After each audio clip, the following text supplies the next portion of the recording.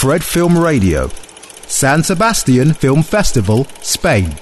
Fred Film Radio, soy David Martos, estamos en la edición número 67 del Festival de San Sebastián y estamos con parte del reparto de Mientras dure la guerra, película a competición aquí en Donosti, dirigida por Alejandro Amenábar. Patricia, Carlos, ¿qué tal? ¿Cómo estáis? Muy bien, muchas gracias. Mi primera pregunta, vengo de hablar ahora con Eduard, con Carra, con Santi, y les preguntaba sobre qué importancia tenía el hecho de interpretar a un personaje histórico, qué parte sentían como atada a esos personajes y qué parte podían haber creado, ¿no? Entonces, la pregunta que os he tratado a vosotros es también sobre el contexto de la película, ¿no? Porque quizá cuando tienes un guión sobre una época concreta, histórica, tienes el riesgo de continuar leyendo, continuar sabiendo sobre lo que rodea a tu personaje. Yo no sé si habéis tenido la tentación de seguir investigando y aportando, o os habéis tenido un guión que habéis considerado que era suficiente y un mundo como interesante y suficiente para correr, para desarrollar el personaje. Bueno, yo me informé un poco de la vida del personaje toda, o sea, pero sí, sobre todo, a ver, con el guión te queda claro cuál es tu objetivo, a lo que vas. Bueno, nosotros sobre todo que tenemos un objetivo muy claro los dos, somos como un equipo, no nos vemos en la película, pero somos como el mismo equipo. Es verdad que tenéis el mismo objetivo. Tenemos el mismo plan. A ver, yo me informé de lo que luego le pasaba al personaje. Sí, no sé, por curiosidad también quería saber toda la vida de ese hombre en detalle, porque también hay detalles que no salen en el guión. Claro. Que a mí me gustaría saber, como, pues, no sé, detalles, dónde estaba trabajando en ese momento, bueno, que era rector de Granada, que en la película no se menciona, bueno, porque tampoco hay que mencionarlo, pero bueno, a mí son curiosidades de ese personaje que al final que vas a interpretar, ¿no? Y para mí, de hecho, es el primer personaje que ha existido, que he interpretado, y cuando me lo dijeron y yo lo busqué, digo, hostia, tengo que estar a la altura, ¿sabes? No sé. Es una responsabilidad, ¿no? En cierto sentido. Sí, totalmente. Sí, yo digo, seguramente este hombre habrá familia suya. De hecho, ya me han hablado. Voy a ver la película. Me han hablado familiares suyos. El otro día me habló un nieto, creo que era, bueno, no me acuerdo. Y tal, me dice, ¿qué tal el personaje? No sé. Digo, ve a ver la peli. No te quiero decir nada. Pero bueno, eso, sí, yo siempre quiero buscar, si es algo real, buscar la información lo máximo que pueda. ¿Y en tu caso? Pues en mi caso di con muy poquita información, básicamente eso, con un artículo que habla de la muerte de María en el 83, que apareció en El País, contando pues eso, que ella había sido, cuando el padre murió marchó a Nashville, fue profesora de literatura, soltera toda su vida, volvió a morir a Salamanca, o una vez jubilada, mejor dicho, y hablaba un poco sobre el carácter, ¿no? Daba como 4 pinceladas del carácter. Y poco más, o sea, lo que he estudiado más ha sido la figura de Unamuno, ¿no? También entendiendo mi personaje, pero esto ya son licencias que igual yo me he tomado, claro. o bueno, una manera de ir impregnándome tanto de la época como de la historia y todo, ¿no? Pues igual me gusta como impregnarte de cosas que no sabes si las vas a usar o si te sirven o no, pero vas como generando una red así de información, de estímulos, ¿no?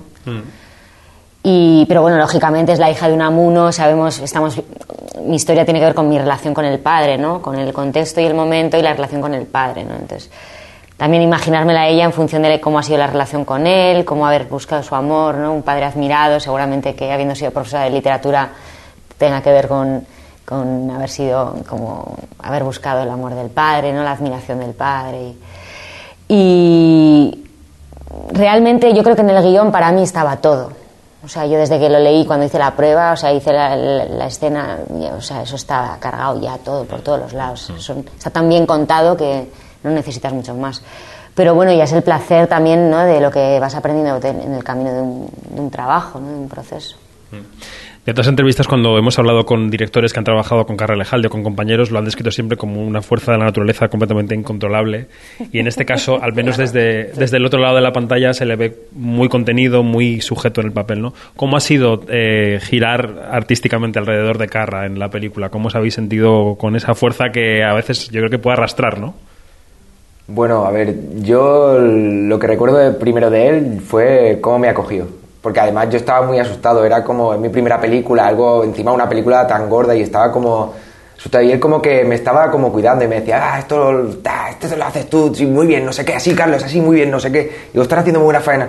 no sé, te estaba como apoyando todo el rato para que tú siguieras, y eso sí, que tiene una energía pero que no puedes, no lo ves, tú, corten, no está quieto, o sea, tal, Alejandro, no sé qué, vale, pero tal, va con el otro, oye, la luz, pero sí, pero ¿cómo tal? No sé qué, digo, un todo terreno, pero bueno, también ayuda también a que tú dices, pues yo también voy para adelante, ¿no? Te da un chute de energía, o sea, que yo creo que es bueno. O sea, bueno, aparte de y tú con él discutes increíble. En pantalla, quiero decir que os enzarzáis. Sí. Sí, bueno, de política no se me da mal discutir en la vida real, o sea que... Pero sí, no sé, era fácil. La verdad es que compenetramos muy bien de primeras, la verdad. La verdad que con él ha sido muy fácil trabajar. Y en el plano familiar, en la ficción, ¿cómo ha sido trabajar con Carra? Pues muy parecida a esta sensación de hospitalidad, ¿no? Y de acogerte. Y en nuestro caso, claro, fue ideal. Es que realmente el primer día, o sea, la combinación con Inma, la hermana, que fue como también como descubrir a una persona, así que en 3 segundos ya has hecho una conexión ahí súper guay. Y con él es que hicimos familia. O sea, fue brutal desde el primer día. Yo, Carra es de Vitoria, yo soy de Vitoria. Y a mí pues ahora, a mí había una cosa de, ¿sabes? De según llegué, Carra, que soy de Vitoria. ¿Sabes? Y eres de Vitoria, ¡ay, va, hostia, concho, no sé qué! Y entonces súper rápido hicimos ahí como familia y se vio, o sea, además estas cosas también que supongo que mucho tiene que ver las directoras de casting también, ¿no? Sí. De cómo saber coger y cómo ya no solo son ni siquiera las combinaciones de personajes y de actores, sino como si pudiesen prever lo que, ¿sabes? La simbiosis, lo que va a pasar ahí, no como una suma, sino como una mezcla de caracteres ahí. Y la familia surgió en el segundo 3, o sea, de conocernos y estar ahí, o sea. Y bueno, pues lo mismo, es que él es súper apasionado. Sí. Entonces, él está currando y está en la pasión de su trabajo y entonces a ti te hace el trabajo también, tú te pones ahí súper rápido con él, ¿no?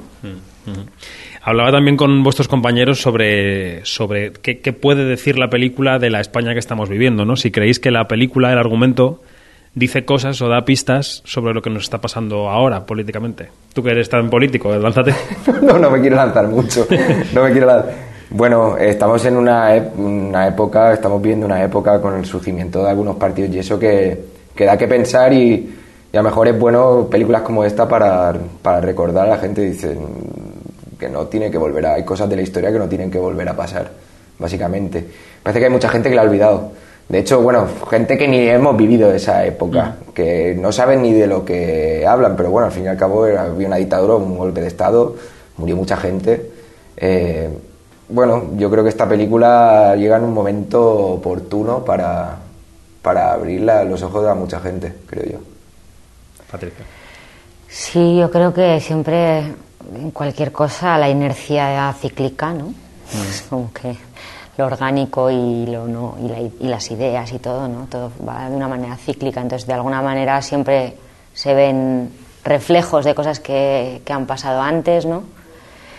Y pues lo que dice Carlos, ¿no? En el fondo, lo mismo que que será ese ciclo, creo que por eso también tiene que haber ese recuerdo cíclico, ¿no? De recuperar la historia y ver cómo pasaron las cosas, ¿no? Es como de tropezar con la misma piedra todo el rato, ¿no? Es algo tan tonto, ¿no? Creo que los seres humanos tenemos... O sea, me gustaría ser optimista y pensar que podemos hacerlo mejor. Sí, sería una cosa buena poder ser optimista. Realmente no lo soy, pero fíjate... Que es algo que no solo es aquí en España, que está pasando en todo el mundo. En muchos sitios. Sí, no soy optimista, ¿eh? He dicho que soy optimista, ha sido como un canto al optimismo, no hablo. Tenemos esperanza. Bueno, y sobre el personaje de Unamuno y todo lo que le rodea, que de eso formáis parte vosotros, a mí lo que me sorprendió en la película, yo tengo que reconocer que no conocía en profundidad la evolución de Unamuno, ¿no? Porque todo el mundo teníamos la imagen en la cabeza del discurso oponiéndose en ese momento a los argumentos fascistas, pero no sabíamos la evolución personal que había vivido. ¿A vosotros os ha sorprendido esa historia en particular? ¿La conocíais? ¿Os chocó? Yo lo único que conocía era el famoso discurso. Él sabía quién era, sabía que tiene libros, que tiene obras, pero no conocía nada. Y yo cuando me leí el guión, yo lo tenía como un hombre como muy de izquierdas, antifascista y todo el rollo. Y cuando me leí la película... Es la imagen que ha quedado para la historia, quizá, ¿no? Es lo que ha calado. Y cuando te lees el guión, dices, no, este hombre tuvo un conflicto interior muy grande. En el momento que está surgiendo todo, tuvo un conflicto enorme entre... A ver, él no sabía lo que... Realmente, él se pensaba que era una vuelta al orden. Simplemente vamos a poner un poquito de orden a la República. Él era republicano, eso está claro. Y él se pensaba que eso era un poco, bueno, vamos a poner un poquito de orden aquí para que todo vuelva a funcionar, tal. Pero claro, luego tuvo ese conflicto, yo creo que también más conflicto de reconocer, porque va desapareciendo gente y aún le cuesta todavía. Sí. Aún así le va costando de reconocer. Hay una escena que dice que se escuchan tiros y dice cazadores furtivos. Y digo, y mi personaje está al lado, digo, ¿en serio? ¿En serio? O sea, es como que no lo quiere ver, digo, no es que algo malo está pasando aquí. Y es curioso que alguien tan leído, tan sabido, con una mente como la suya, que tuviera ese conflicto, es muy interesante. Es verdad que hay contextos turbulentos en los que hay hasta los mejores juicios se nublan un poco, ¿no? Que no quieres ver lo que tienes delante de las narices. Bueno, pues Patricia, Carlos, muchas gracias por estar con nosotros y enhorabuena por la película. Muchas gracias. Ha sido una entrevista para Fred de Festival Insider. Fred Film Radio. 24/7 on Fred.fm and smartphone apps.